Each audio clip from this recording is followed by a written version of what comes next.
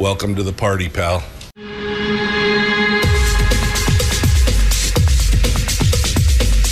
The Michael Dukes Show. The greed and the entitlement is astounding to me. What more could you want from a low-budget radio program? This is a dumpster fire. That was just BS. It is time to get a new perspective. We know just what you need, and we've got just the cure. Open wide and prepare for a steaming hot cup of freedom. I just don't fathom it. The Michael Dukes Show, streaming live across the world. Oh, baby. Streaming live around the world on the internet at michaeldukeshow.com and across the state of Alaska on this, your favorite radio station and or translator. Good morning and welcome to it. Monday, or as we like to call it around here, Funday Monday. All right, maybe that's a little bit extreme for a Monday morning, but that's how we're feeling today. Welcome back to the program, and thanks for coming in and being part of it with us today, Monday morning. And wow, what a weekend! What a weekend! Got a chance to be down in Homer for the Bear Creek Music Festival down there, where they were raising funds for the scholarship funding, the Nikki Fry Scholarship Fund, and lots of great music, great food, great people. Got a chance to meet a bunch of different folks, and just had a great time. So hi out there to Ash and to Chris and to Peter and Sandy and everybody that I got a chance to say hi to and meet, and it was quite a fun time, that's for sure. But now we're back to the grind, ready to go, and so let's figure out what we're going to do today. Well, we got some headlines which we're going to talk about. No guests this morning. I was reticent. I didn't set up any guests for today, so I thought what we would do, and it was interesting because I did have several conversations with folks down there, some people who had never heard of the show, and so they asked, well, what's it about? What's the show about? Well, I thought that's interesting. That's that's an interesting question. What is the show about? So I thought today I'd just do a little bit of a refresher on, where I come from and what this is all about and what I hope to do for you as listeners each and every day. So I thought maybe we'd crack into that as well. But I'm also leaving the phone line open so that you guys can help drive the conversation as well. How about that? We'll let you be part of the discussion, and we can all talk together. Cuckoo, cuckoo. I am the walrus. How's that? Let's get going. And yesterday, we actually had some sunshine. Actually, yesterday was a very, very beautiful. It was like the first day of summer. I mean, just warm and green and blue sky, and pretty amazing day for you, which is good because here we were on June the 1st, and it was like 42 degrees or something, and I kept waiting for the levee to break, you know what I mean, for something else to happen. And then they had snow up in the mountains outside of Anchorage, and it was like, wow, just wow. Come on, man. It's summer. Let's just go. Let's go in. All right. Bill says he was in the cheap seats across the street from the festival. Well, it was nice. We had a good time. Had a rollicking good time and raised lots of money, and it was good to see the community come out and support such a great cause down there in Homer. All right. Well, let's see what's on the horizon today for headlines. I'll break into those. Let me do this. Let me throw the phone lines open. let's get the phones going, shall we? Because that's just how we roll today. Let's get the phone lines up and running. If you have something that you'd like to talk about, I'm totally open to that. So 907-433-3150, 907-433-3150. What is this show about? That was, again, the question. Community. It's about community. It's about ideas. It's about, the coffee clatch, right? I mean, this, I used to say this is like a bunch of grumpy old men around a pot-bellied stove at the hardware store, where they're all sitting around doing their thing. It's kind of like that, but, I guess I'm not classifying myself as a grumpy old man today. This is what we do. We hang out, we chat about the issues that are surrounding us, and we get the various hot takes from people as to what you want to say. So, phone lines are open. Again, 907-433-3150. We'd love to hear what you guys have to say. And proud to mention our sponsors today, of course, Satellite West. You can find them at satellitewest.com. They've got the connectivity, and they can take care of everything. Doesn't matter where you are in the state of Alaska, they've got some kind of technology to keep you connected. Whether it's through text messaging or phone calls or emails or just you want to just surf the internet, they've got the tech to get it done. So go over there and see them. Check them out at satellitewest.com and tell them thank you for sponsoring the program. And of course, go check out their wide variety of local dealers as well. Okay, what are some of the headlines for today? Well, of course, the big thing that happened over the weekend, I guess after the show on Friday, was that the federal government, and I know normally we don't handle federal issues here, but the federal government has signed and fixed. Well, hasn't fixed. What am I saying? The debt ceiling issue. The president on Friday signed the bill that would have raised the federal debt ceiling and averted the federal default, which we've all been talking about for many, many years because we haven't addressed our rising fiscal crisis as far as the debts and the deficit. There were also some major changes inside of this bill baked in, changes to the food stamp program known as SNAP. And the end result is that it's expected that more Alaskans will now be receiving food stamps without working. So I'm not exactly sure how that's necessarily a great deal, I guess. Older Alaskans, some of them will now be required to work or attend training camps for at least 80 hours per month if they want to receive more than 3 months' worth of food stamps in a 3-year period. Currently, anyone who is older than 49 doesn't need to meet that requirement, and the bill raises the age of cutoff to now 54. So you could be upwards of 54 years old and be able to do that. Anybody older than 49. So they've raised the age. So more people between 49 and 54 will now have to continue to attend those training programs or be required to work. That means, according to some D.C.-based policy center, that as many as 2,000 Alaskans could lose access to food stamps because of the change.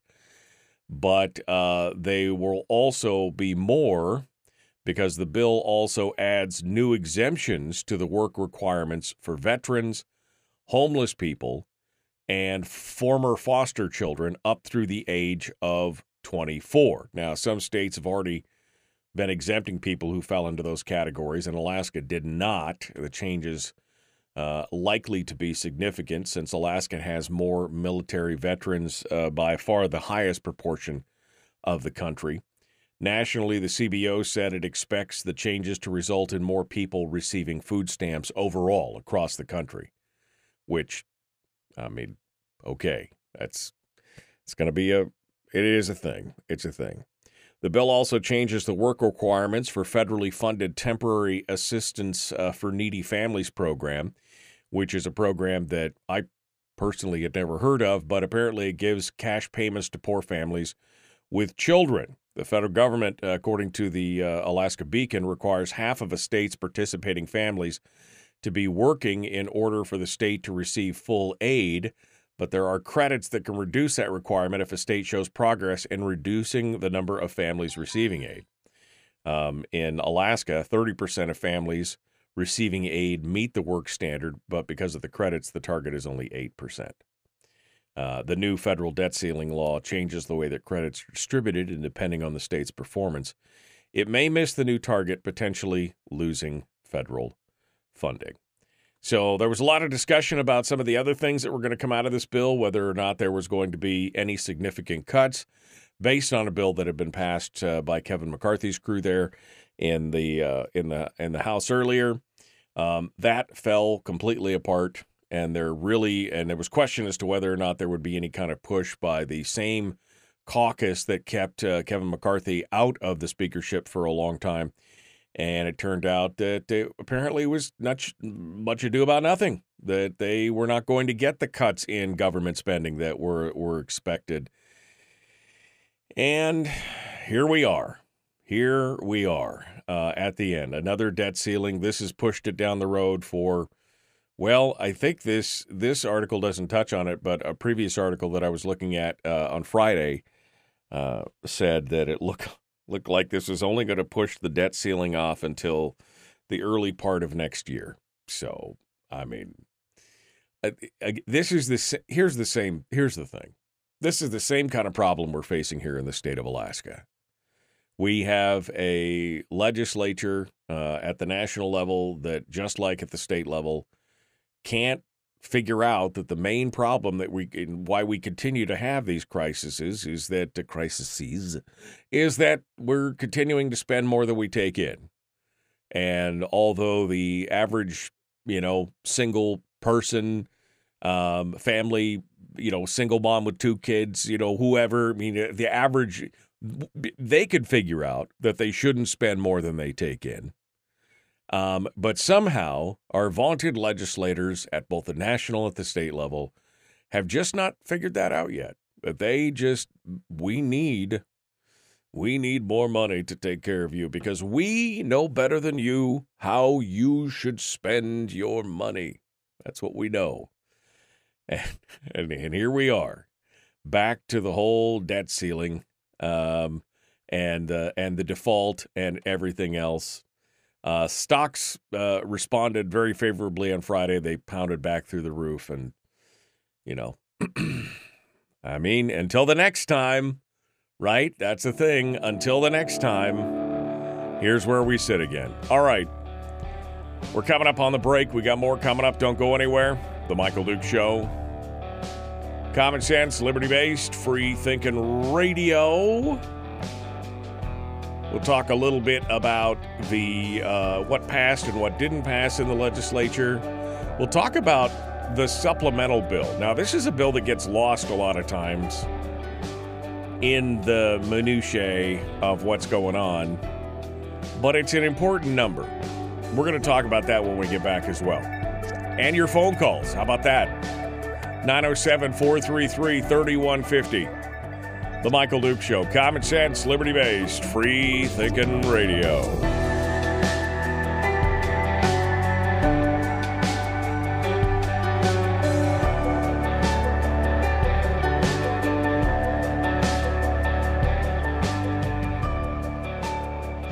If you missed the show, you can listen to it on your time with Dukes On Demand. Oh, and it's free. Like America used to be. Streaming live every weekday morning on Facebook Live and MichaelDukesShow.com. Oh, well, hello. How are you guys doing? Beautiful, beautiful weekend. And hell of a Monday. Hell of a Monday. Ready to go. Talk about things that you want to talk about and see what's happening. All right, let me go back here to see what the... Good morning, good morning, good morning. Did I bring back some pomegranate wine? Maybe some strawberry watermelon, and maybe some strawberry rhubarb too. I mean, if we're gonna do it. And Sandy, as always, has to be that ray of sunshine. And she says, 15 days or so, we're losing time again. Ha ha ha. Oh, man.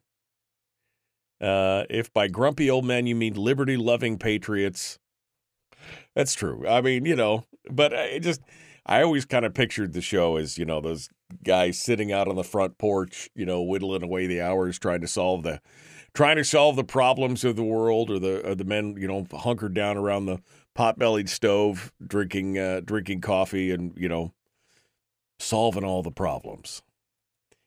All right, let me go here. Let's see. TAMF is a welfare program. That was it's the aid to needy families. Harold says, I know, don't tax everyone for every bureaucrat's dream of solving world socioeconomic issues when they've never even taken Econ 101. Let people keep their money. I mean, that sounds like not a bad idea. Markets hate uncertainty, said Brian. Yeah, exactly. That's what they were definitely responding to that. There was a lot of pins and needles going on in the markets right up until the point to where that debt ceiling thing was till they raised it again. Has Dunleavy had the budget transmitted to him yet? I believe he has. That was our discussion on Thursday, I think, with Sarah Vance, was that I believe that it has been transmitted to him. We'll see what's going on. All right. What did Rick say? What did Rick say? Had to hit the Tylenol this morning. Oh, okay. Had to hit the Tylenol this morning. Did too much yesterday. I did a whole lot of nothing yesterday, except enjoy the sunshine, because I had to. I did the whole thing. Did the event in Homer, and the second the event was over, I climbed back in a car and drove back to Wasilla. So I had a whole lot of nothing going on yesterday, recuperating, enjoying the sunshine, and filling my brain full of useless relaxation. So it was good. Oh, good. Tuesday night, the Fairbanks North Star Borough School District School Board is taking testimony on the new, I think she meant new health book on Thursday. Assembly addresses the Climate Action Plan. We need citizen input. Oh, man. Again, reason number 385 why homeschooling your kids is always good. Wear your safety glasses if you're snagging a suit. Tried to watch the Joe Pickett series. Horrible. I feel bad for CJ Box. It was a horrible screenplay, bad acting, and oozing political. That's too bad, because I saw the trailer for that, and I thought, well, I bet that probably is. I mean, because I was familiar with it. I had not read the series, but I was familiar with the series. Several friends have recommended it to me, the CJ Box series, Joe Pickett. And I saw the trailer, and I thought, well, that looks interesting. But based on your recommendation, I guess I will not be jumping into that one. The governor is in Germany pressing the flesh and apparently working on a gas deal right now. I don't know if he's working on a gas deal or not. I know he's over there trying to wheel and deal and get some stuff done, but, I mean, who knows? Is it a gas deal? Is it a carbon deal? Is he just drinking free champagne? We'll have to see. All right, let's get back to it. The Michael Duke Show. Common sense, liberty-based, free-thinking radio.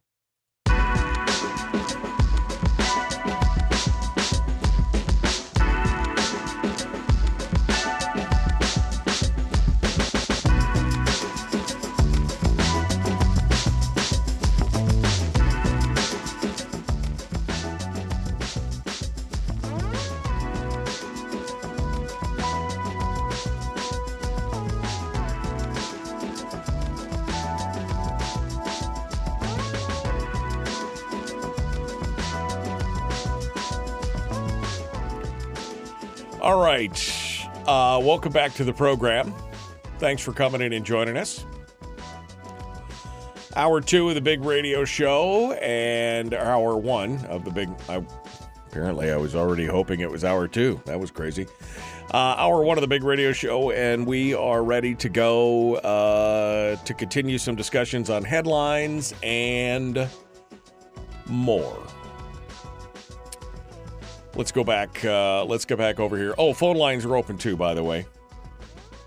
907-433-3150. 907-433-3150 if you would love to be part of the program. If you dreamed of being part of this program. I don't know who's ever dreamed of being part of it. But feel free, you can give us a call, and we'll jump into it with both feet. So here's something that doesn't get a lot of play and doesn't get a lot of press when it comes out, because, you know, we've had the legislature and past legislatures brag about how well they did with the budget and how everything went and how everything was going and all this other kind of stuff, and how they've done so well in holding back on spending or cuts or all these things.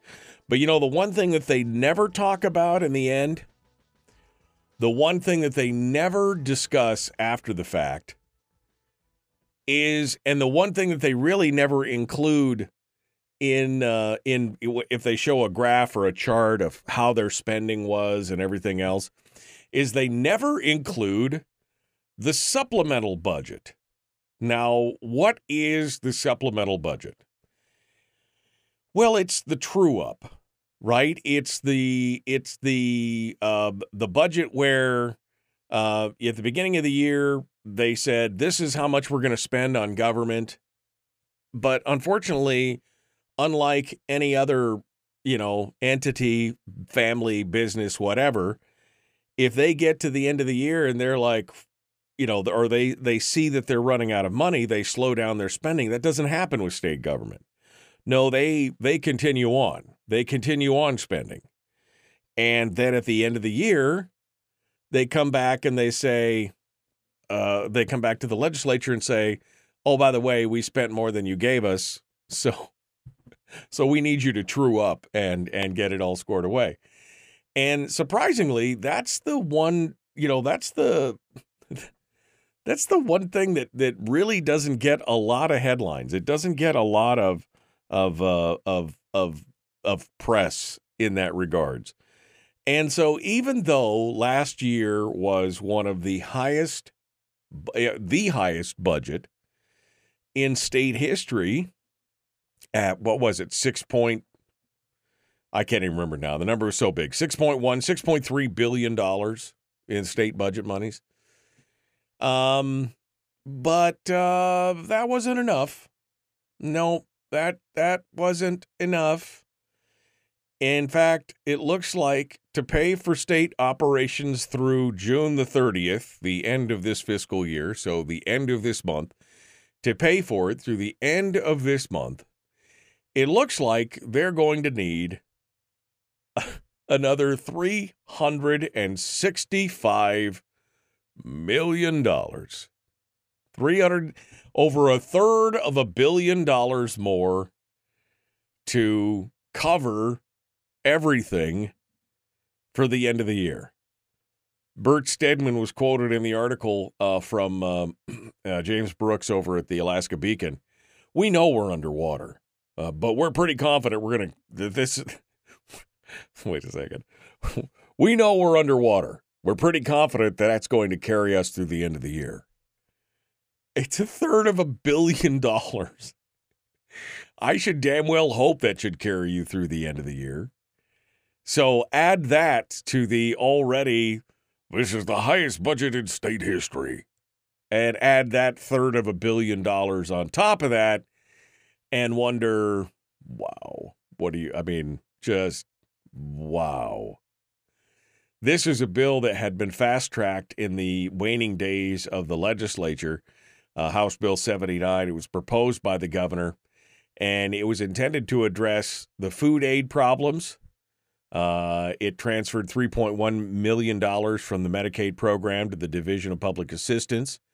It also allowed the division to use $3.7 million in additional federal funding for food aid. This was trying to speed up the whole food stamp and SNAP assistance program with the backlog that they had there as well.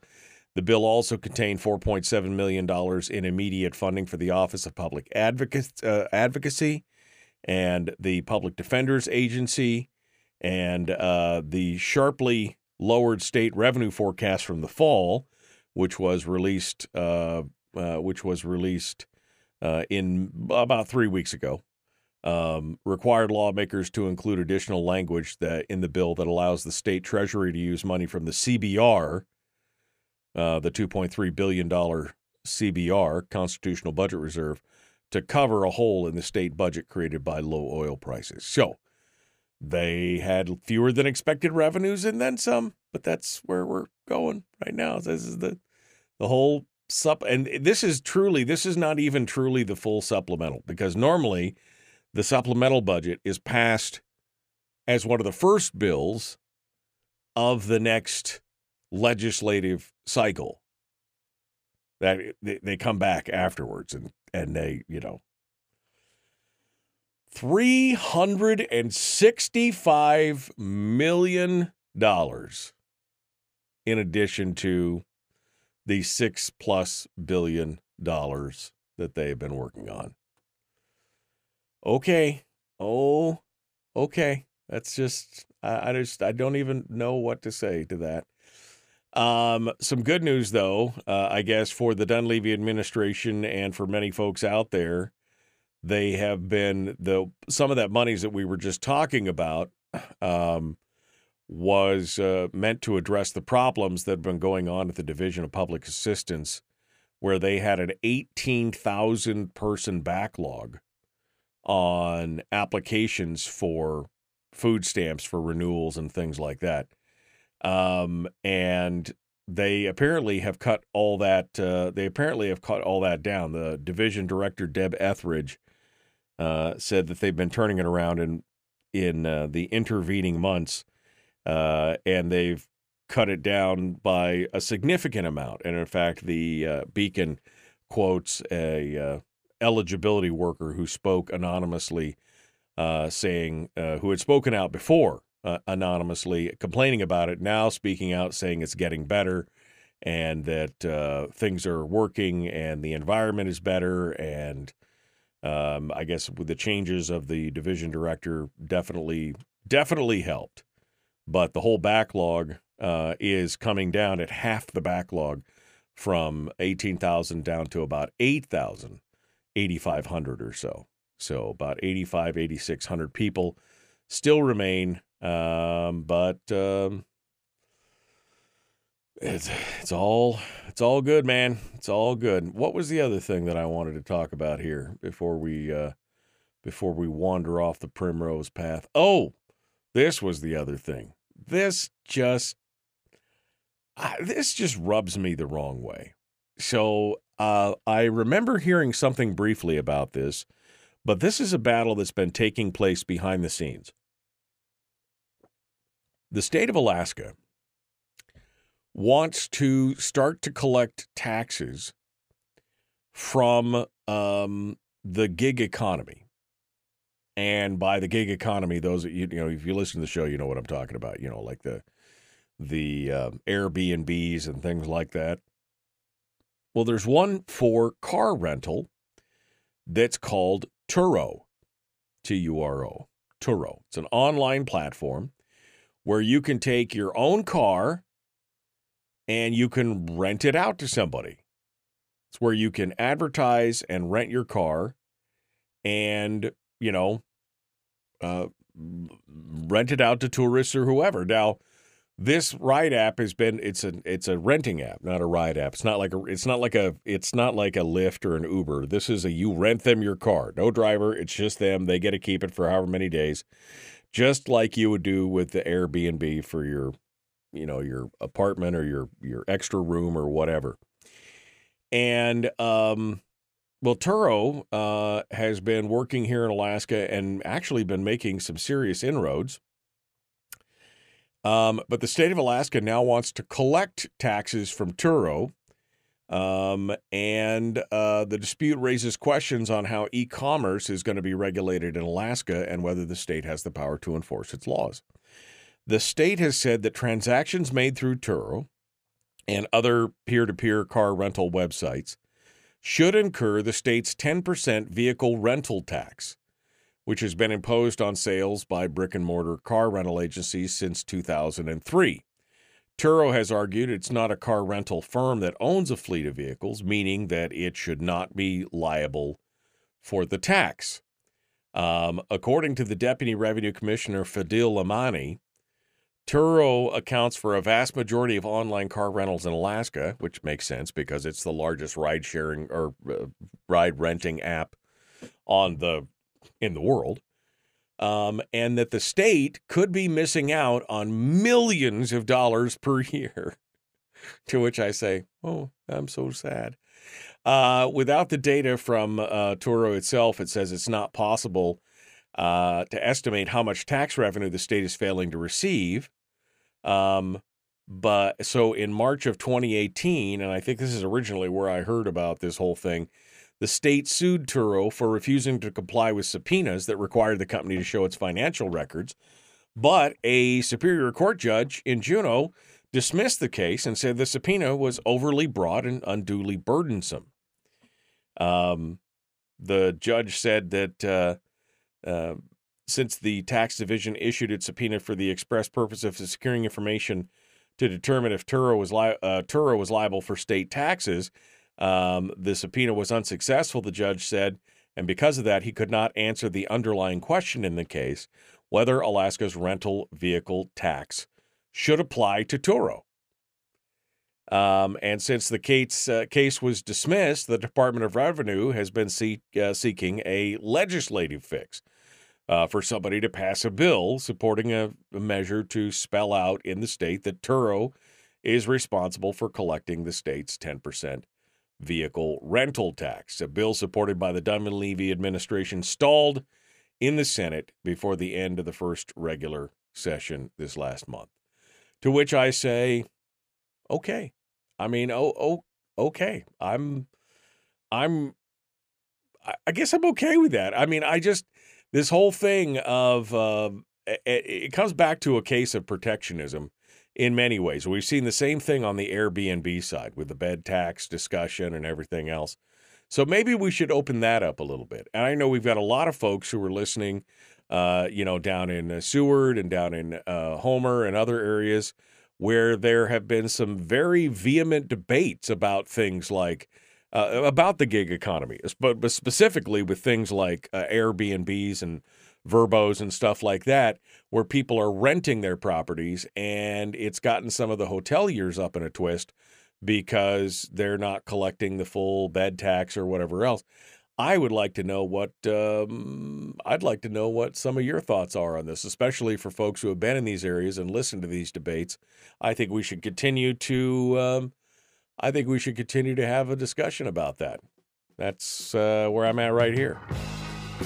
All right, we got more coming up.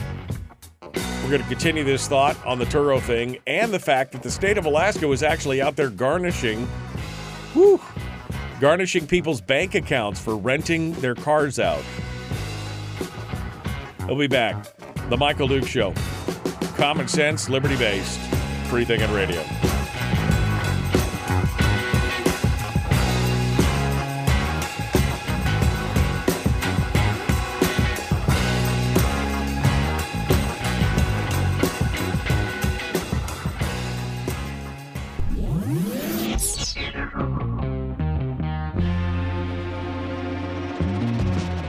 Running on 100% pure beard power. Oh, also some coffee.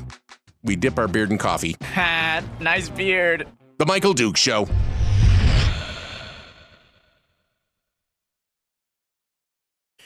Okay, fine.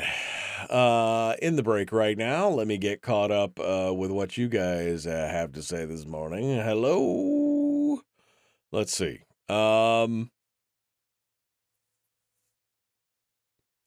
Governor drinking champagne beer pong.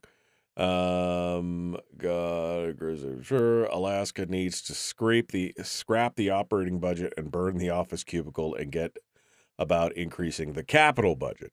Well, yeah.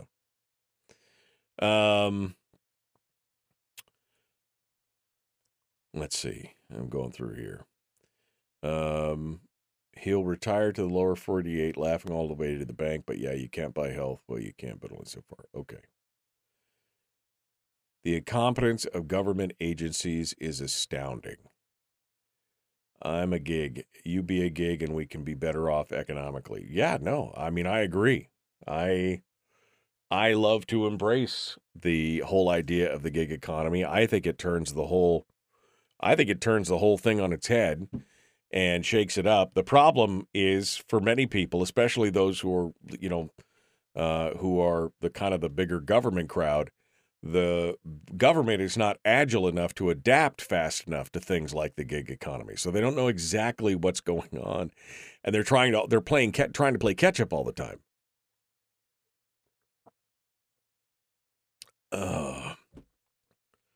Some people have 4 or 5 cars on Turo and are high 6-figure income earners. They quote somebody in this story who has more than that, like 10, 15 cars or something. It's big money, and definitely big money.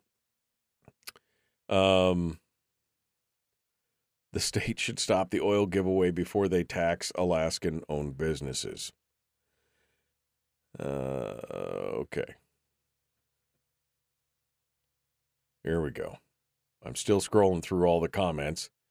Turo was a 2-day debate. Turo was a 2-day debate and a 30-second ledge between Adam Wool and David Eastman. I apparently wasn't even paying attention to that debate, apparently. There we go. Any kind of e-commerce is a target for government busybodies. Lynn says, it's only $30 to run for office. Folks that have a better way should run for office, says Lynn. Yeah, I mean, I see your point, Lynn, but at the same time, having been there and done that at a different level, I also understand that there is, you got to have a little bit of masochist in you to be able to do that, to go down there and watch that happen, especially when you know you're going to be in the minority of a smaller, more limited government nature. When you're going to be in that minority, the pain is incoming. You know what I mean? Oh, here it comes. Here comes the pain. It's going to be bad. All right.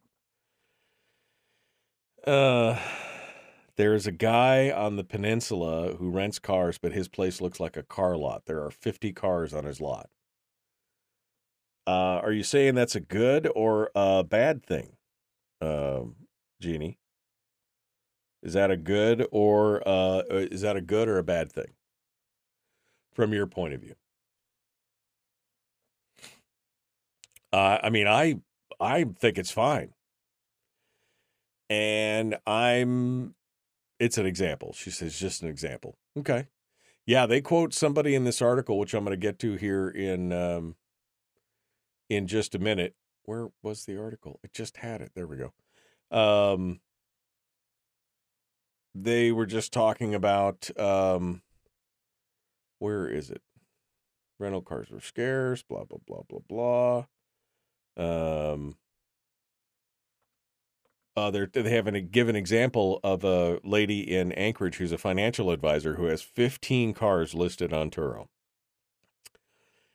And she says she'll make between $22,000 and $24,000 per month in June, July, and August with 15 cars. If that guy's got 50, he's definitely doing okay. Definitely doing okay.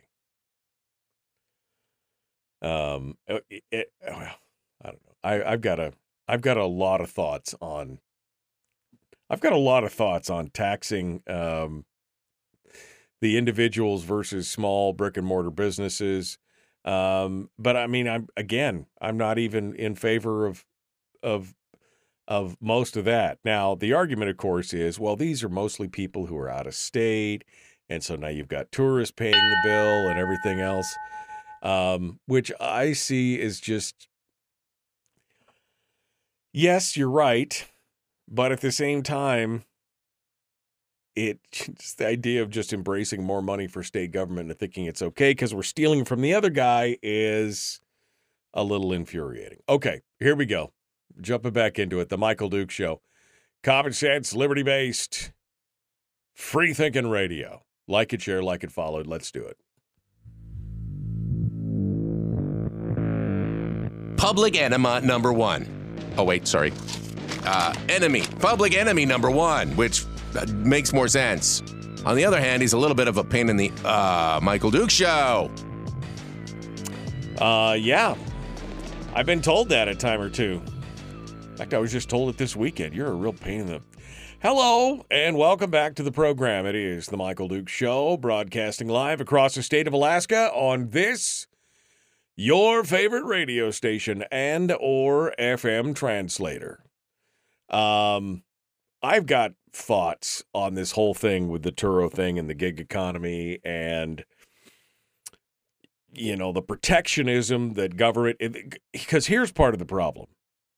Maybe I should finish my story before we get into because I know if I get into the part of the problem thing, I'll go off on a tangent and I'll never come back to finish the story.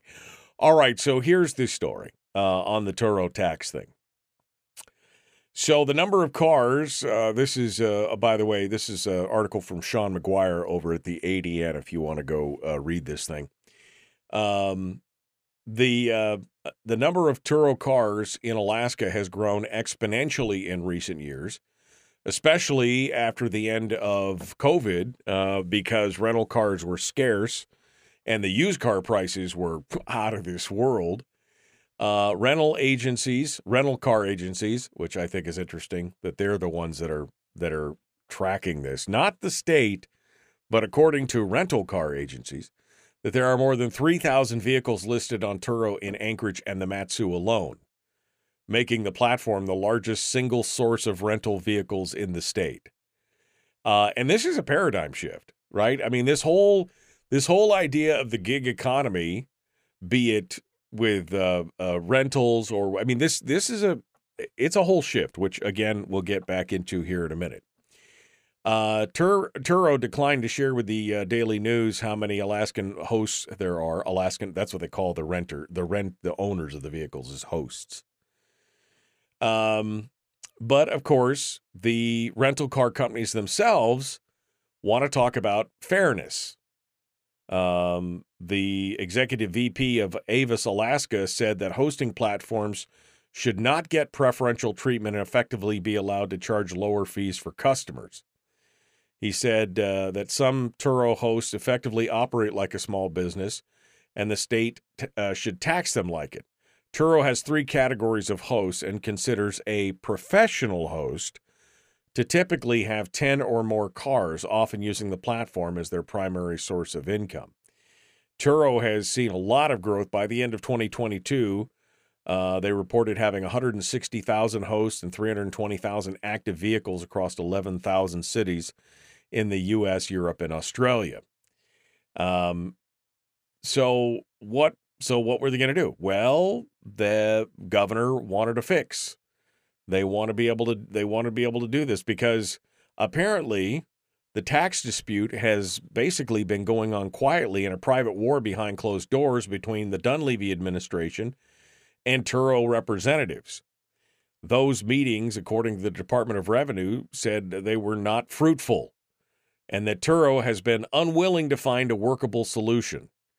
The Turo spokeswoman disputes that account. She said the state and the rental car industries have blocked any compromised tax figure from being approved, but the Turo users should not be required to pay the full 10% tax.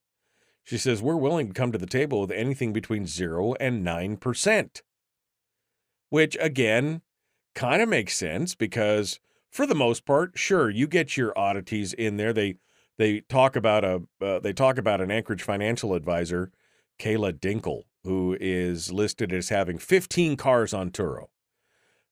So sure, she's making money. She estimates she'll make between, get this, I'm in the wrong business, $22,000 to $24,000 per month in June, July, and August. That's a good bit of extra money if you can get it. But, the idea is that those kind of professional hosts are few and far between. That's not the standard. The norm is you got somebody who's got an extra vehicle or something, and if they're renting it out for the summer. It's not the norm to have, 10, 15, 20 vehicles out there. And so I agree with Turo in this regard. She said, we believe it's wildly unfair to local residents to have Turo users be required to pay the full 10% tax. And I would agree with that. They're not brick and mortar. It's a side gig. It's a side hustle. I'm just opposed to paying the taxes anyway. You know me. Taxation is theft. Sorry, I want to yodel. I want to yodel at the top of my lungs about that right now. But they've been fighting this and making all.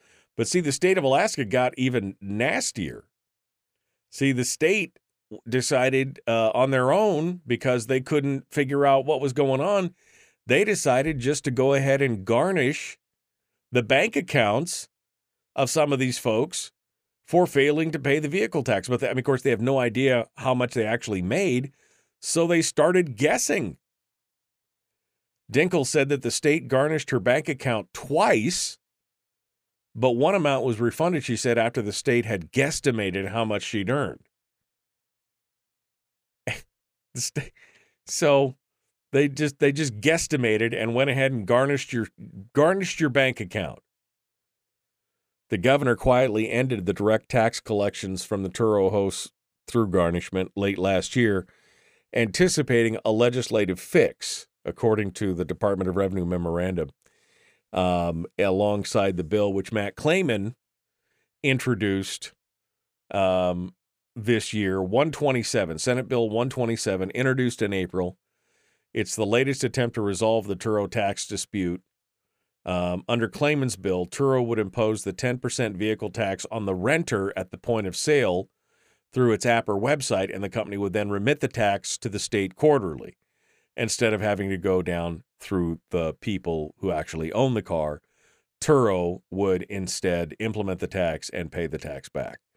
They say this would be easy for Turo because they already do this in 40 states. And it looks like that Turo's just dragging its feet. And I wouldn't disagree. And you know what? Good for them. Good for them that they're holding off as long as they can until this thing goes on. So anyway, this opens up a very interesting discussion about the gig economy in general. And so I want to talk about that as well, because this is the blessing. I guess it depends on where you're at, which direction you're coming at this from. But this is the blessing or the curse of the gig economy and that technology, in that it moves faster than government can anticipate. Government does not have the reflexes. It's a very slow-moving process. They cannot react and adapt and change fast enough for most of this. And that's, I think, in many ways, a good thing. And I am very happy to see more and more people participate in these things. And I don't think that they should. But it also raises questions of, again, protectionism.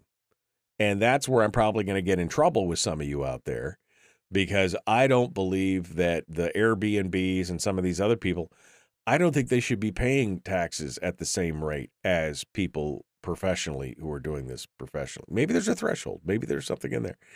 But, and I know that somebody now is just, as I just said, that is probably screaming at their radio and shaking their fist at me because they have some kind of skin in the game in that regard. But I would love to hear what you have to say. And like I said, I know that this has been going on. Well, specifically, I've seen several stories and discussions in the last 4 or 5 years going down in Homer over because of the question of housing and then what rentals are and then the effect on the bed tax and all these other kind of things. So I know that it's been a hot button issue down there and probably in other places around the state. I would love to hear what you guys have to say on the idea of, should somebody who has an Airbnb or a Turo or something, should they be taxed at exactly the same rate that the brick and mortar places are and all this other kind of stuff, or should they just be left alone? Should they just be, I mean, that's just the, I mean, to me, it's a little bit of a,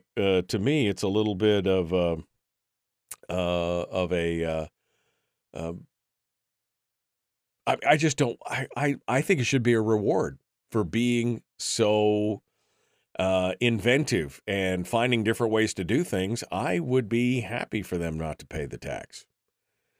But again, I don't participate in any of those things, so maybe I'm wrong. You can tell me, though. 907-433-3150. 907-433-3150.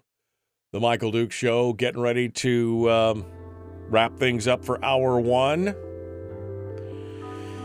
In hour two, we're going to talk a little bit about maybe a couple stories or two. We got some more phone calls from you and a question that I got several times this weekend as I got a chance to meet a lot of folks who had never heard of the show and wanted to know, what's it all about?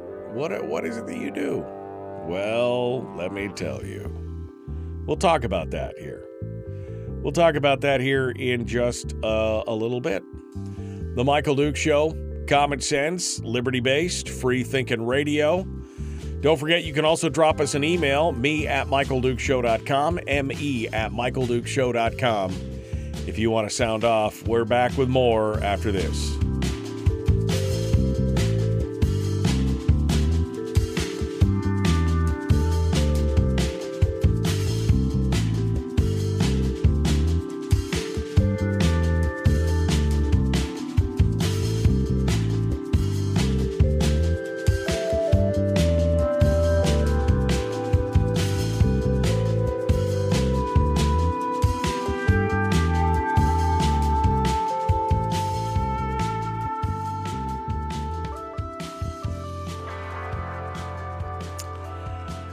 All right.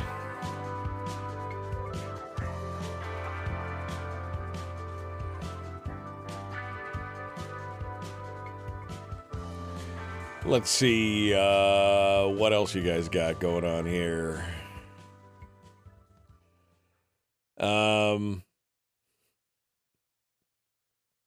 Tax Turo to support out-of-shape bureaucrats sitting in a cubicle developing heart disease.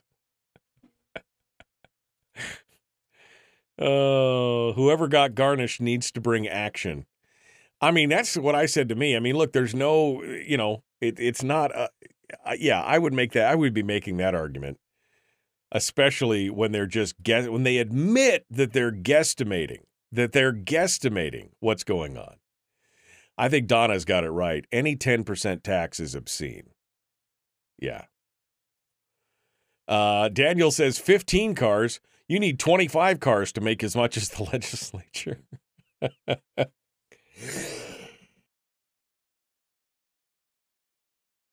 You're not wrong. You are not wrong, my friend. Okay.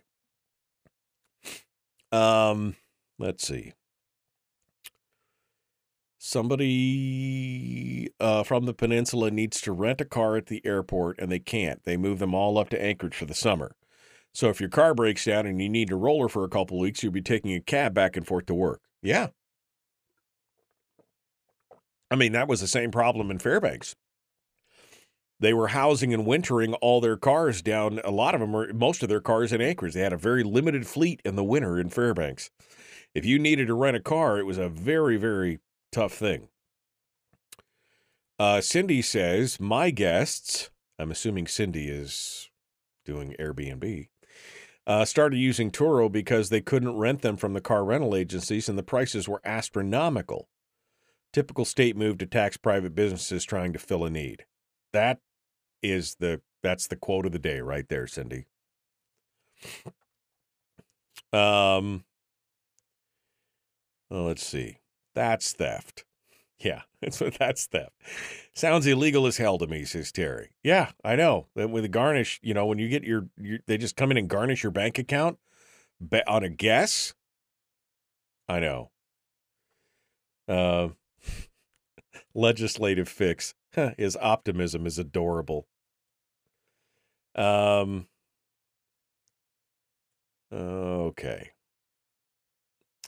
The term is regulatory capture, I think. Healthcare and big agricultural are the biggest culprits. Absolutely.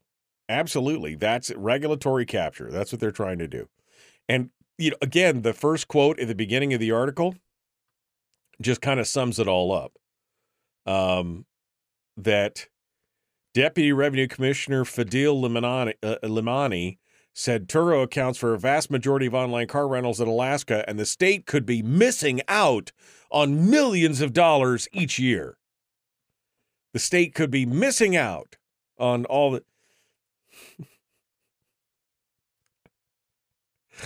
Oh, man. Bullies always try to eliminate competition. That's what Robbie was just saying. Yeah. What about folks that let campers park on their property? Did you charge them? You should be paying a bed tax, don't you know? Let's see. Aaron says, don't we already pay taxes on our homes? If you want to spend some time with a stranger in your house, why should the state get money? That's a valid question. That's a very valid question.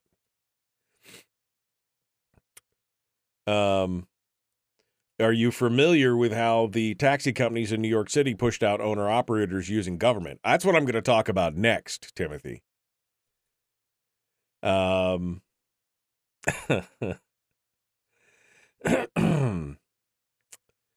medallion system.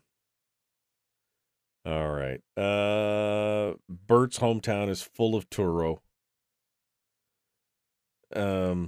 And the available rental cars in Fairbanks had summer tires. You know, that round in North Pole. Yeah, the roundabout in North Pole with summer tires in the middle of winter. Ooh, baby. The greed is just unfathomable. Greed and the entitlement is the greed and the entitlement is astounding to me. I just don't fathom it. I just don't fathom it. It is unfathomable. Why don't the rental car companies lower their rates? Well, because it's supply and demand, baby. They've got the supply, you've got the demand. They can name any price they please. Any price they please. That's the bottom line to that. Any price that they want. And they don't like competition. They don't like the competition. They definitely don't like to see these Turo things out there because it cuts into what they're doing. All right. Let's see here. What else we got? That's it. We're down to we got to all the comments. And just in the nick of time, too. Look at that. We are out of time. Jumping back into it for hour 2. The Michael Duke Show. Common sense, liberty-based, free-thinking radio.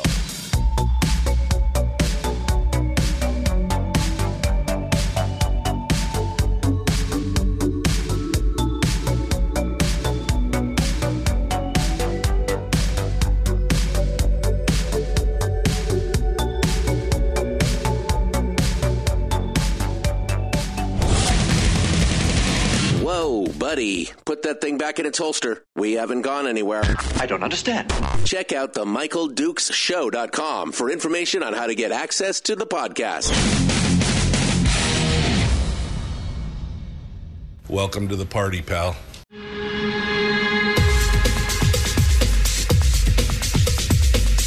The Michael Dukes Show. The greed and the entitlement is astounding to me. What more could you want from a low-budget radio program? This is a dumpster fire. That was just BS. It is time to get a new perspective. We know just what you need, and we've got just the cure. Open wide and prepare for a steaming hot cup of freedom. I just don't fathom it. The Michael Dukes Show, streaming live across the world. Across the world on the interwebs at michaeldukeshow.com, where you'll find everything to do with the show, including the links to the podcast, which is available on CastBox, Stitcher, Spotify. Also links to our social media sites where we simulcast the radio show each and every day, right here on Facebook, YouTube, and Twitch. And finally, also the audio-only live stream. Plus, we're broadcasting on regular old terrestrial radio. It's good stuff. Across the state of Alaska on this, your favorite radio station, and or FM translator. Welcome to the program, and thank you for continuing with us. It is Funday Monday. Funday Monday. And we're calling it that because I'm trying to speak positive. I'm trying to be positive. I wanted one more day. As much as I was at Homer on Saturday and was emceed the big event there, the Bear Creek Music Festival, where they helped raise a lot of money for the Nikki it's Nikki Fry's Scholastic Scholarship Fund. And I apologize. I always butcher the middle name. Anyway, the Scholarship Fund, Memorial Fund. And it was a good time. Met a lot of great people. Had a lot of great music. There was good food.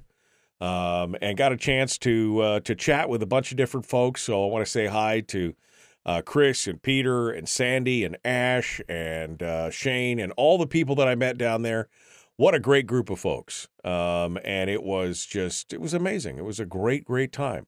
But then I bombed it back here on Saturday night and got a chance to do a little rest and relaxation on my one day here yesterday.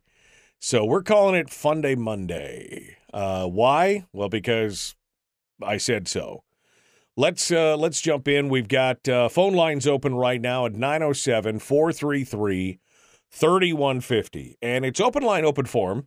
But what we've been talking about here is the gig economy. And specifically, we've been talking about Turo. Turo is a rental app. It's a gig economy style rental app that is used to rent out your private vehicle. So if you've got, kids off in college or they're, whatever, you got an extra car around your homestead that's just sitting there collecting dust. And, well, that's what Turo is for. You can rent out the vehicle and they can utilize it for tourists or whoever needs to go out and do it. It is just another find a need, fill a need kind of thing, right? I mean, it's like the Airbnb for cars, or the Vrbo for cars or whatever. It's called Turo.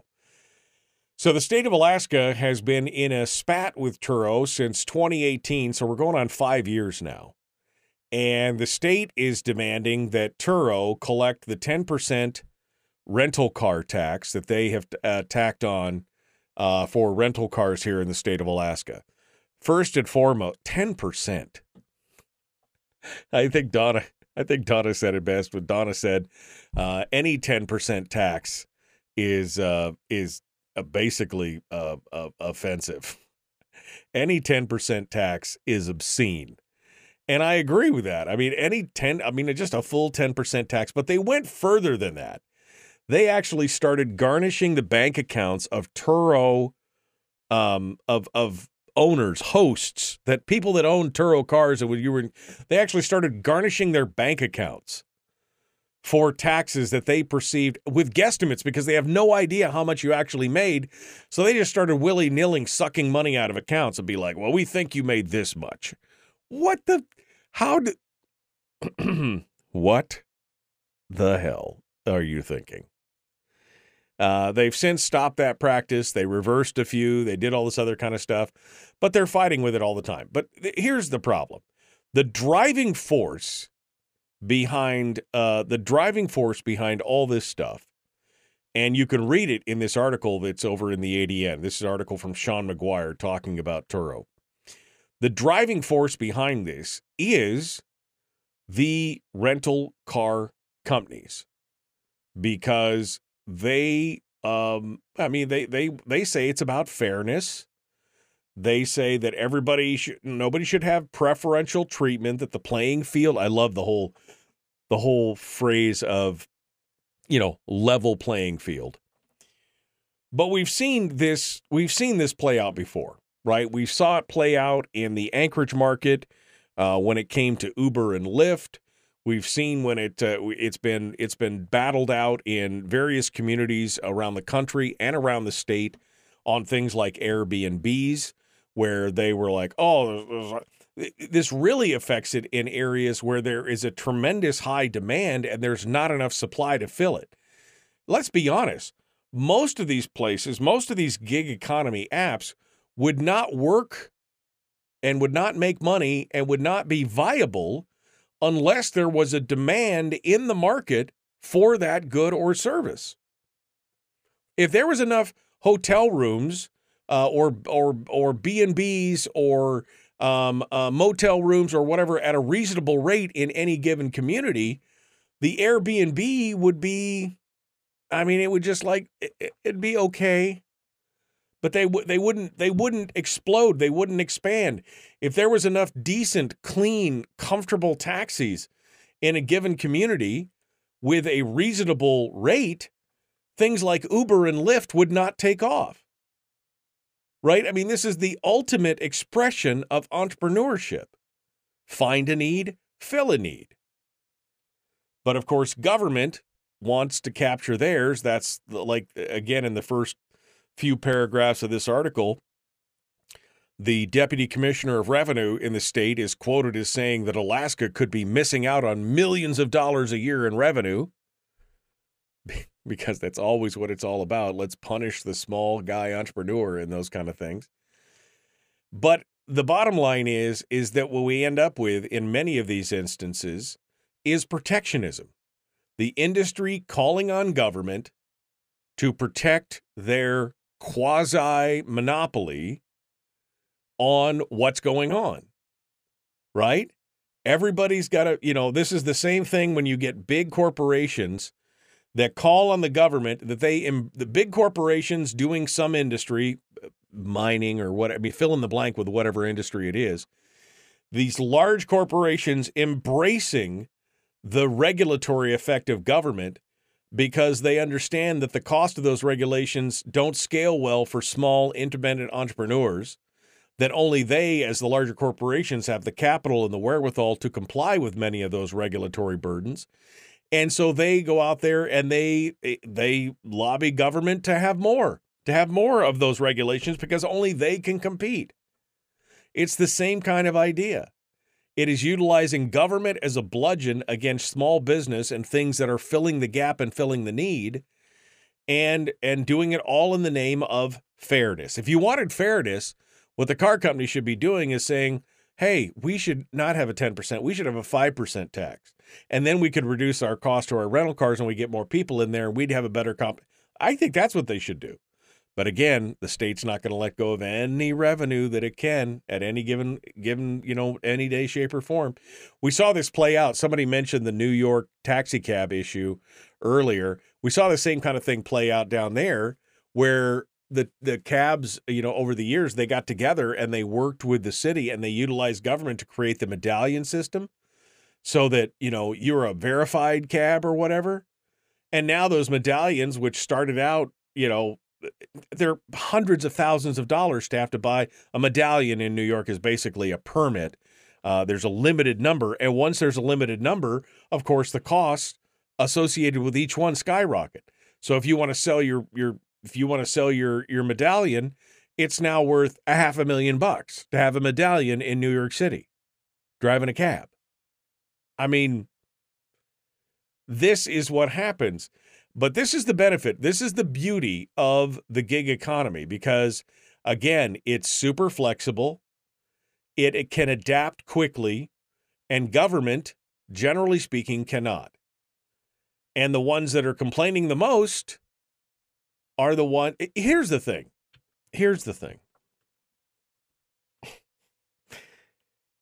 It's not like the rental car companies, or in the case of Airbnb, the hotels or the motels, it's not like they're getting to keep the bed tax money, right? They've got to collect it. It's a pass-through like everyone else.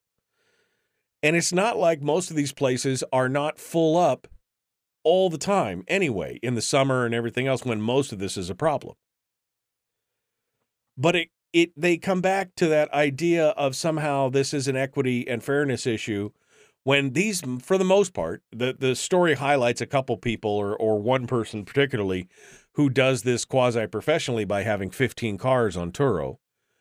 But for the most part, this is mom and pop who've got an extra car because Junior's off to college and they want to have it see some use and they want to make some extra money out of it.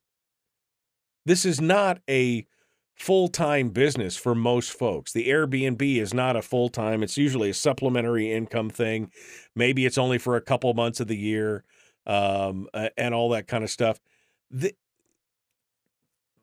This is, so I guess I don't understand necessarily the argument, since it's equity.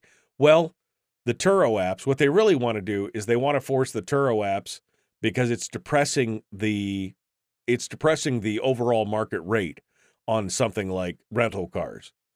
Because you're right. If you tried to rent a car in Alaska today, right now, I mean, it's $200 a day, for a shoebox. $200 a day for a compact, $300 a day for a medium-sized car. It is a significant amount of money. And if Turo's doing it for less, they just don't like the competition. They want to protect that market price. That's really what it's about. So this is really more about, it's not about equity and fairness. It's about punishment, and it's about protectionism. Now, I can't blame the car industries, the rental car industries, for doing that. This is their business. They want to see that. The levers of government are available to them. They want to be able to pull them. Good for them. I mean, that's totally your right. But in the long run, in this kind of David and Goliath fight, I kind of want to, vote for David in this regard. Because I think that this gives people an opportunity to, again, monetize some of the things that, maybe whether it's a spare room or a spare vehicle, it gives them that opportunity to monetize those things. And I think that's great. I think that that's great. And I think that we should be encouraging that instead of trying to chastise it and change it and tear it down. That's just what I think. Maybe I'm wrong. I've been wrong before. I'll be wrong again. But give me a call. Tell me what you think. What are your thoughts on these kind of things? 907-433-3150. 907-433-3150. I'd love to hear from you this morning. We're going to talk a little bit about the show itself and ideas and thoughts, and I don't know. We're just gonna throw some stuff around. Oh, and I might have some land deals for you too coming up. We're gonna be back. The Michael Duke Show. Common sense, liberty-based, free-thinking radio.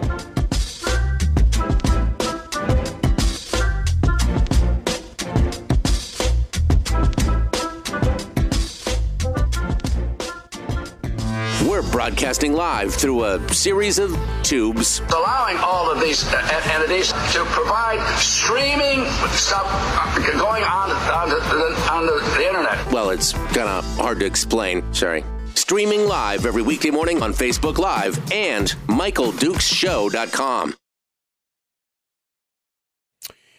Okay. Well, scrolling backwards. Okay. Turo, blah, blah, blah, blah.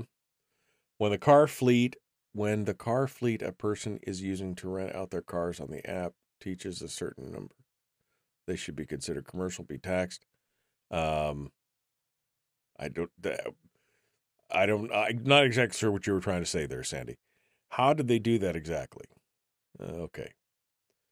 The vehicles in Sitka on Turo are over $110 per day. Yeah, I'm interested to know what it is at your local car rental agency.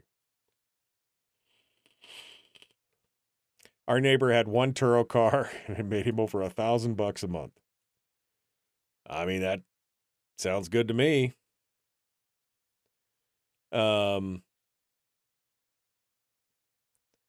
Let's see. The middleman wants a cut. Middleman, parasites, yada, yada, yada. The Sitka Assembly was concerned about Sitka folks having an equitable share of the town's tourist industry. If I rent my car on the side, isn't that personal income? I thought Alaskans didn't have income tax. I mean, that's exactly kind of what I'm saying. What we got there.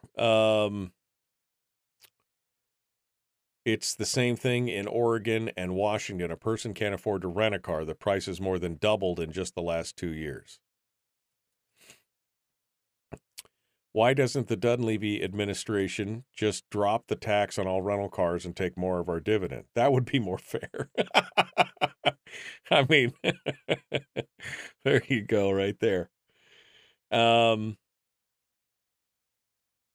Alaska government deflecting again versus working on a bloated budget. They'll just property tax those land deals, says Bill. Just property tax those land bills. I mean, I see all this pushback, and of course anything new is immediately, suspect, and the government immediately wants to try and find to get their pound of flesh out of it, right? I mean, they immediately try to get their hooks into it. And that's the problem. I mean, they can't figure, because they can't move and adapt fast enough to deal with this change. That is, again, the problem with government, is that it's not the good thing, I guess, about government is that it's just not agile enough to adapt to things like the gig economy and things like that. Eventually, I'm sure that there will be some kind of tax that will go down. And even Turo has said they're open to discussing any tax between 0 and 9%, but they don't believe that the Turo host should have to pay the same thing as a brick and mortar site. Which I agree, because I think the 10% tax is outrageous to begin with. But see, the people feel like, we can do it because it's only affecting the tourists, right? We need to capture more of that tourist money. So it's okay if we tax them. Let's just legalize brothels and see who opens up shop. Legislature could be doing a booming business over there because I'm constantly getting screwed. Never mind.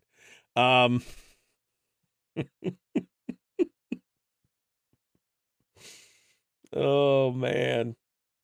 Can't have individuals making decisions without government oversight, says Robbie. Yeah, it's all about control.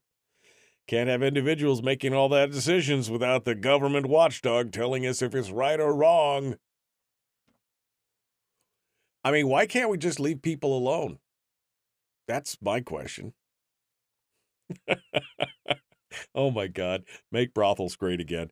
I could see this as degenerating into a conversation that nobody wants to have, I'm sure. Oh, man, it's quiet out there today. It's like, what is everybody still waking up? I know I could use another pot of coffee. I could use another pot of coffee for sure. All right.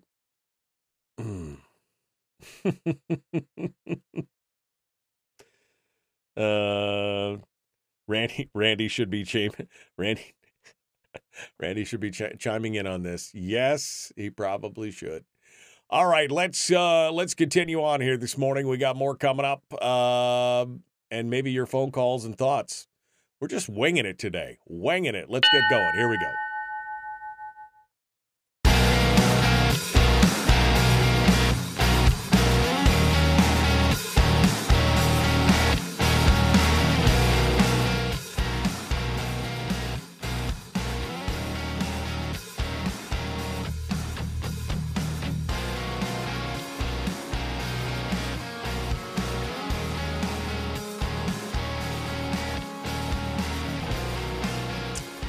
All right, welcome back to the program.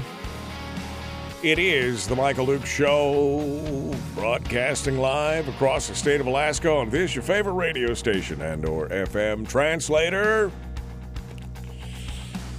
We've been talking about Turo, the gig economy. We talked about the supplemental budget. We talked about a lot of stuff this morning. Kind of all over the place. But that's okay. It's Monday. I mean, we shouldn't have to decide how the rest of the week goes today, right? But this is your opportunity to drive the bus as well. Phone number to call, 907-433-3150. If you'd like to sound off this morning, we'd love to hear what you guys have to say today. Talk about whatever it is that you want to talk about. You could steer the conversation. Oh, yesterday. Somebody just mentioned in the chat room that yesterday was the anniversary of Killdozer.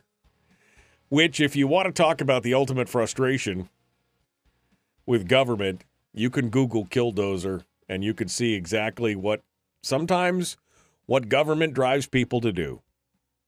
There you go. All right, so one of the interesting questions that I got over and over, and again, open line today. So if you guys want to interrupt me at any time, feel free to do so. By the way, special thanks to our friends at Satellite West for sponsoring the program again today. You could find out about them at satellitewest.com. It doesn't matter where you are, from Selawik till Seldovia, from Menchumina to Metlakatla, from Nenana to Ninilchik. No matter where you are in the state of Alaska, Satellite West has got the connectivity to keep you connected. That was redundantly redundant, but you know what I mean. They've got the tools and the talent to pull you all together and keep you connected. Phone calls, emails, phone calls, emails, text messages, surfing the internet, and more. Go and check them out at satellitewest.com. Satellitewest.com. Proud sponsors of the radio show for today. Well, every day. Thank you. Thank you so much to Satellite West for being part of it. All right. So I got met a lot of very cool folks this weekend. A lot of interesting people. And it got a chance to chat. So a lot of folks, and I mean, I know it's hard for you guys to believe. It's hard for listeners to believe. Some people don't know me and don't know what I do. It's shocking, I know. Shocking. This is what happens when you have a low-budget radio show. But I met a lot of people who hadn't heard of the show, and we got chatting, and they're like, so what's the show about? And a lot of times you're like, okay, well, the standard answer is, well, this show is really just about Alaskan politics, right? Well, yeah, I mean, it is. But I think it's interesting because I go at things from such a different perspective. There's the whole thing about the left versus right dichotomy. And I used to say, I'm just a libertarian. Everybody hates me, right? Because the left hates me because I'm a smaller government guy and I don't want to spend a bunch of money on government programs and social services and things that, should be handled by different, entities and things like that.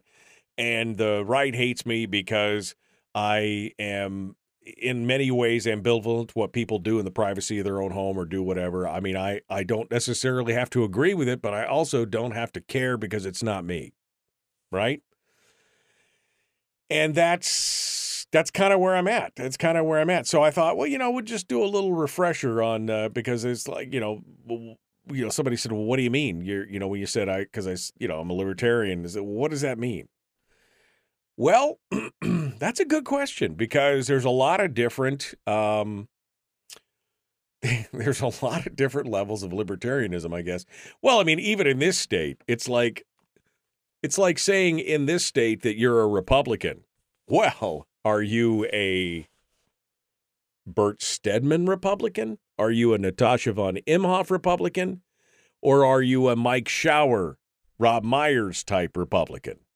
Right? I mean, two different. So you're right. Labels don't always work, I guess is what my cue to that would be, is the labels don't always work. So I guess for those of you who I've mentioned it throughout the years, but maybe never really broken it down, what is, being a libertarian in the state of Alaska? And I guess I should classify to begin with that first off, I mean small L libertarian. Well, what do you mean small L? Well, a lot of times when you see somebody who's a libertarian with a big L libertarians are members of the Libertarian Party. They ascribe to the tenets or the newsletters or the whatever of the Libertarian Party. I am not affiliate. I've never been a member of any party whatsoever. I mean, technically, if you look at me on the voter rolls, I am undeclared, right? Undeclared, unaffiliated. And what does that, what does that go for? I'm a small L libertarian, meaning that I don't know that necessarily any party would fulfill, mark off all the boxes of the things that I want. So I decided in the end that I'm just not going to join anybody, and I'll do my own thing. So what is a libertarian? In my regard, what is my form of libertarianism? Well, I think my friend Matt Kibbe probably said it. He sums it up in probably the easiest way to analyze it, and that is, don't hurt people and don't take their stuff. Right? That's his boiled down aesthetic of what libertarianism is basically don't hurt people and don't take their stuff. I believe in basically being able to do anything that I want to do as long as I don't hurt anyone else or infringe on their rights, because my rights end where your rights begin, right? That's the whole idea, is that my rights only go so far, and then I don't want to interfere on your rights.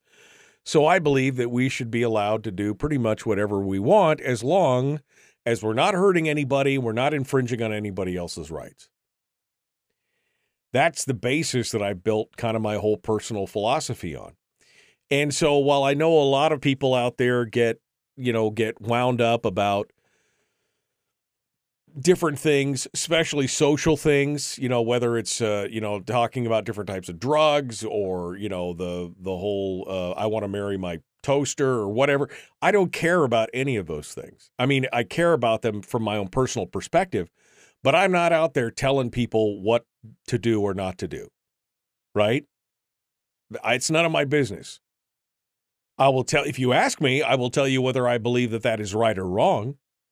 I have my own personal belief to say whether or not I believe that is righteous or unrighteous, but I'm not just going to, give it to you unsolicited. I'm just not going to say, well, I think I'm not going to walk up to you and say, I don't like the cut of your jib, mister. I'm just not going to do that because it's none of my business. Now, on the swing side of that, if you want to come in and get in my face about not using the proper no. Sorry, that's also none of your business what I do. See, I piss off everyone equally. That's my job. My job is to just make everybody angry. Not really. But, I mean, that's just kind of where I'm at. I really don't care. Here's what I hate to see. I hate to see people utilizing government as a bludgeon from both sides of the aisle. Right? I don't want to see the government come down and force a lifestyle down my throat that I don't agree with. And I also don't want the government to force down a lifestyle down somebody else's throats that maybe they don't agree with. Government could be used as a bludgeon by either side, and I just don't want government to have the hammer to begin with. That's where I'm at. I just want to be left alone. That's what I want. My dream of the libertarian society is to, what was the old meme that I saw the other day? Our dream is to take over the world and do absolutely nothing. Right? Just be left alone. I mean, that's what it comes down to. So again, don't hurt people, don't take their stuff, leave people be.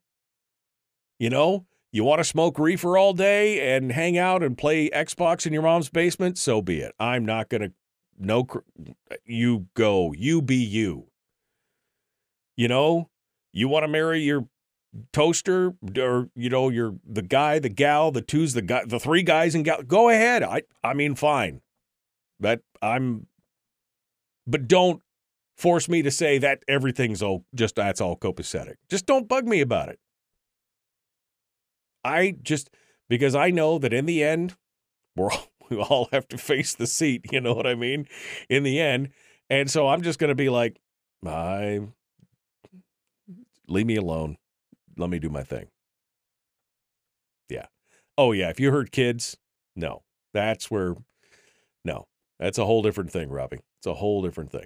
So anyway, that gives you a little bit of a flavor of where I'm at, because people were asking about it, and I got a little wound up about it at one point this weekend.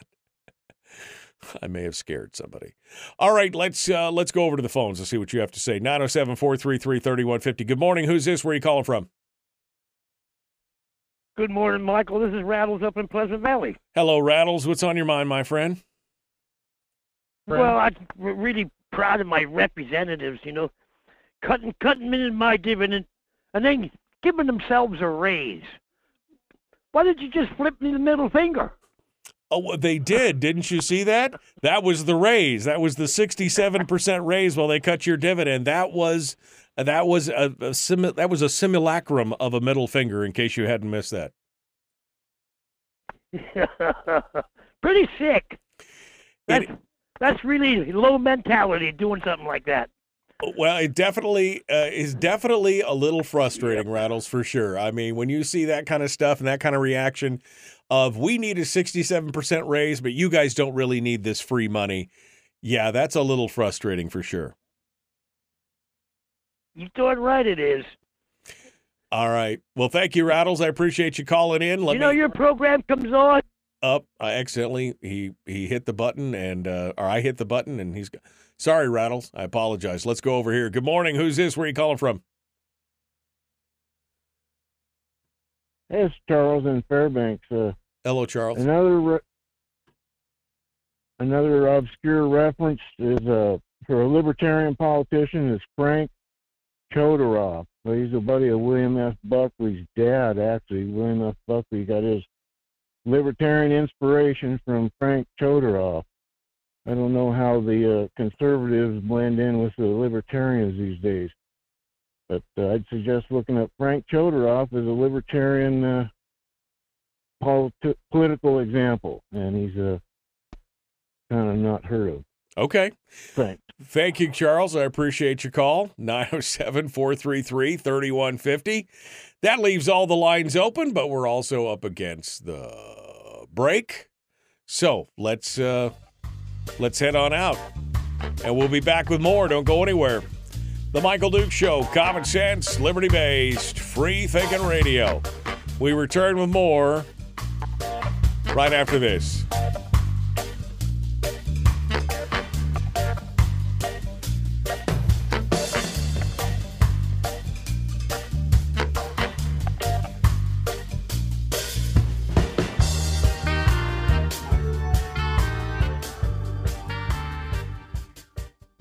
If you missed the show, you can listen to it on your time with Dukes On Demand. Oh, and it's free. Like America used to be. Streaming live every weekday morning on Facebook Live and MichaelDukesShow.com. All right. Now I'm back for reals. I was like, what happened? What happened? You'll know push button is what happened. I pushed wrong button. I could hear myself, but you couldn't hear me. See? That's what happens. Anyway, yeah, Hawk points out 16 dividends had to be cut for every raise. 16 people lose their dividend so that legislators can get that sweet 67% pay raise.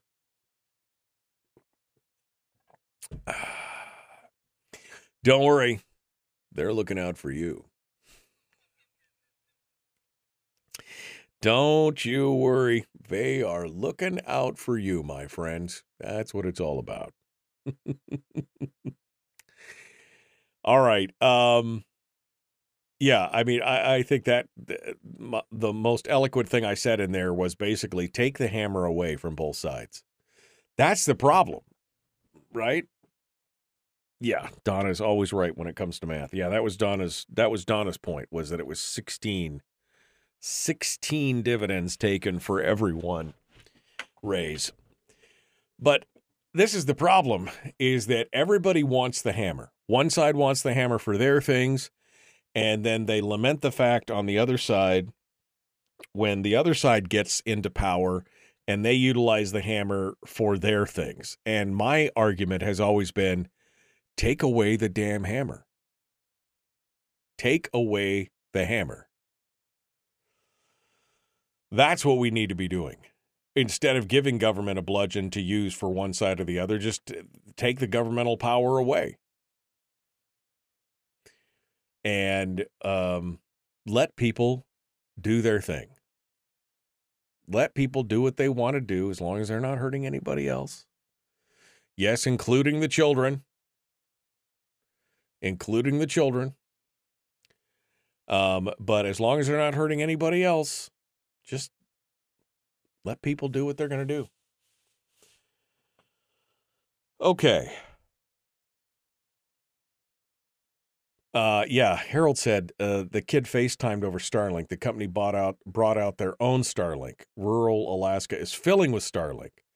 So much for the billions being spent by the guy. I mean, I had to look at that and I was like, how many billions of dollars are they spending to build out all this rural infrastructure for internet when all they need to do is drop a $300 Starlink unit into everybody's, you could save yourself a ton of money just by doing that. But no, they're going to, again, this is the corporate subsidies that we talked about. And this is the problem with government not being flexible enough and not being adept and agile enough to address changes in the market. Starlink is coming in and it's changing the game for rural areas. You don't have to lay down fiber. You don't have to have a huge satellite uplink with hundreds of dollars a month to do all this kind of stuff. Starlink is offering high-speed stuff for $100 a month, like half a gig down for $100 a month. It's but government can't adapt to that. They can't change directions that fast. And companies, GCI, et cetera, they know that. That's because they built a huge part of their corporate structure now and their corporate income on these government contracts to all these various communities. And you could see it now. GCI's been dropping their prices. You've seen some articles recently about how they're dropping prices in various areas and doing this, partially because they understand that even Starlink is not stable enough. Like, I have a Starlink unit, but it's not stable enough for me to run the show on yet because they're still putting up satellites this summer. Hopefully by the fall, everything will be up and ready to go. But it's coming. And most people are happy to pay a third of the cost. I was seeing some of the prices. Some people in the villages are having to pay like $300 a month for some of this stuff. And for getting a fraction of what they'd get on Starlink. So Starlinks are starting to go out to the villages. And it's going to be an interesting thing. It's going to be an interesting thing to see what happens in the future with that. All right, we got to go. One final segment. The Michael Duke Show. Common sense, liberty-based, free-thinking radio. Like and share, like and follow. Let's do it. Here we go. Now.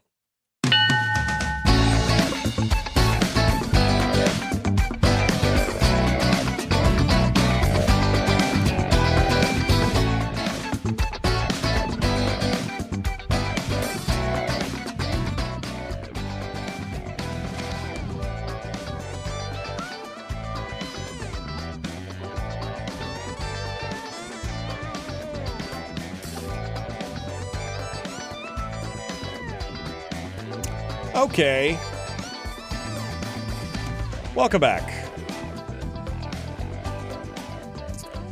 One final segment of the program this morning. Don't forget, coming up tomorrow on the program, Brad Keithley from Alaskans for Sustainable Budgets will be joining us for the weekly Top 3. And we'll get our weekly life coaching lesson from the guru of positivity, Chris Story, the man from Homer. He will be joining us in hour 2 of the broadcast tomorrow. Then on Wednesday, well, I'm thinking about doing a What If Wednesday. I know we talked about that earlier.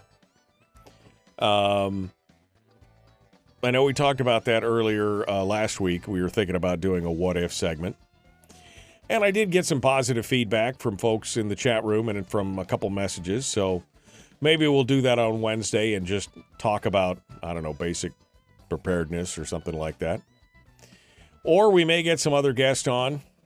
I got a couple of guests from Reason in my pocket here who they got some issues that we could be talking about from Reason Magazine. Meanwhile, this last final segment of the show today, I'd love to hear what you guys have to say. Feel free to give us a ring and let's chit-chat about anything. Whatever it is that you want to talk about. I'm up for it. 907-433-3150. 907-433-3150. Feel free to give us a ring and run us up on that. One final story. As of today, the Alaska Department of Natural Resources is now offering a unique opportunity for Alaskans. This happens, I don't know if it happens every year, but at least every couple of years. They are offering up the offering is number 495. It is the Alaska State Land Auction for 2023. So you have a unique opportunity to own more land in Alaska. They have 209 parcels available right now, with options ranging from road-accessible properties, with power and sewer just around the corner, to remote parcels that you'll need an airplane to fly into, right? They got a whole bunch of different ones. Alaska residents who are interested in acquiring a piece of land in the last frontier can submit their sealed bids for the available parcels through a bunch of different channels.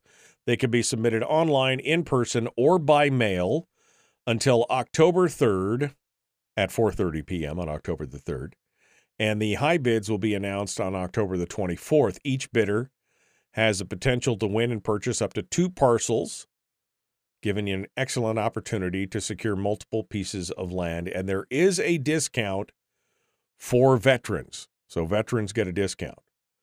Then if any of the 209 parcels that are up and available are unsold after the auction, Alaskans, non-residents, or businesses have a chance to purchase them through the over-the-counter sales starting on November the 28th of this year. And you can check out the OTC website at the land sales websites in the view. Anyway, you can go to dnr.alaska.gov, and you could take a look at all that. And the best news is that the DNR also offers competitive in-house financing options, so you could purchase those land purchases and help support. The buyers are supported by being able to purchase those lands at a reasonable rate as well. And that's good. I mean, we should be getting more land into the hands of Alaskans instead of having it just sit fallow, so to speak, in state hands. When you look at it across the state of Alaska, we've got something like 74%, must be 74. 74% of the lands in the state are basically under federal control. You've got 26% of the land under state control, and you've got like 1% of the state lands in the state in private hands. We need more land in private hands. That's what grows wealth in this world, is the access to land, and whether you're using it for commercial purposes or private purposes or whatever. I am always happy to see more land get out into these auctions and on the over-the-counter sales and things like that. I would love to see more people picking up more land in the state, and sometimes they're in some pretty sometimes there's some pretty cool pieces out there. You just gotta watch. You gotta watch and wait and see where this all goes. But anyway, if you go to dnr.alaska.gov, they've got to have something on the land sales right there on the website. So go out there and check it out and get yourself a piece of the last frontier. Special thanks to Suzanne Downing for writing a little blurb on that there for the Must Read Alaska. It was good to see there. So we got a chance to check it out. I would wake up early for What If Wednesday, says Jim in the chat room. I think a lot of people, sometimes, I'll be honest with you, I'm a little self-conscious sometimes about talking about kind of the idea of preparedness and everything else, simply because I think, again, to me, being a third-generation Alaskan, being raised by, a woman who was born in a log cabin up at Manly Hot Springs with my grandmother and then my parents and everything else, I have, to me, it's not so much as, it's not like it's a hobby or it's just something that's baked into me, right? It's ingrained. The whole idea of being prepared is kind of just second nature to me.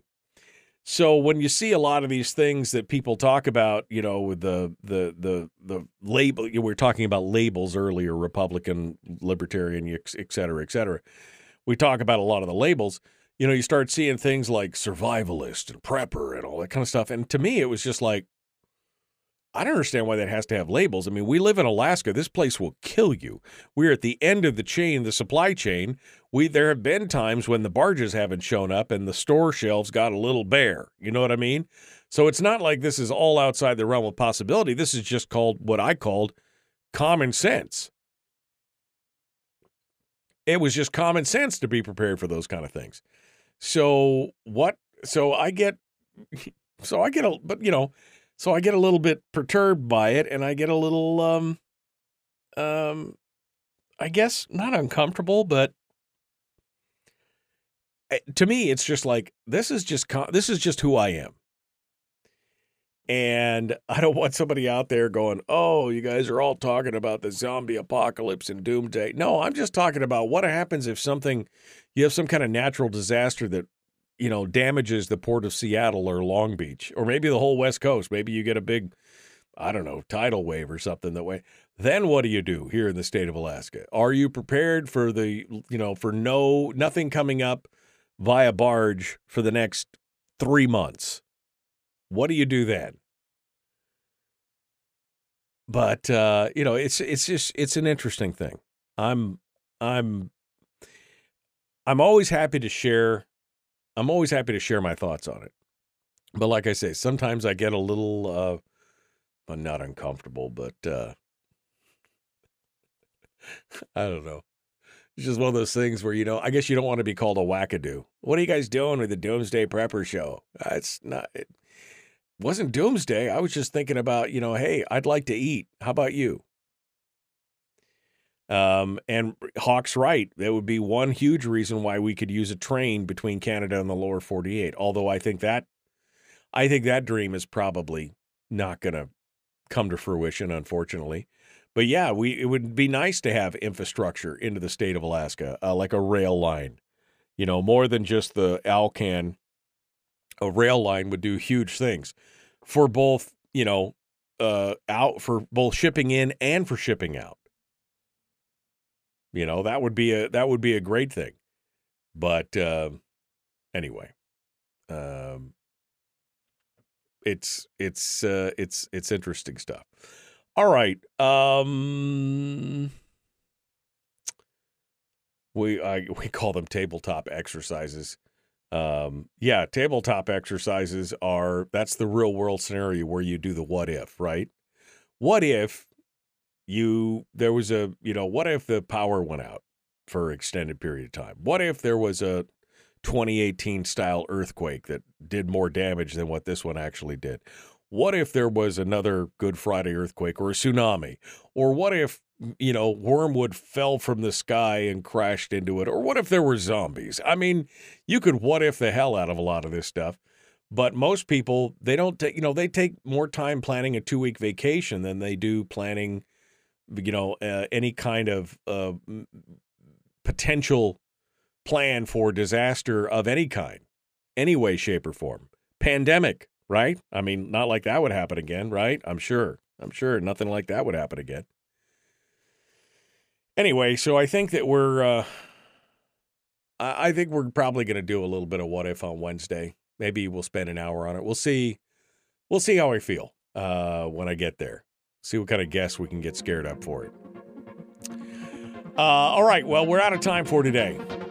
Funday Monday. I know you're going to have a good one. Be kind, love one another, live well. That's all we can ask. It is the Michael Duke Show. Common sense, liberty-based, free-thinking radio. 198th successful landing of SpaceX. They landed their booster for the 198th time. I love me some SpaceX. All right, folks, we will see you tomorrow. Have a great day. Again, be kind, love one another, live well. We'll see you then.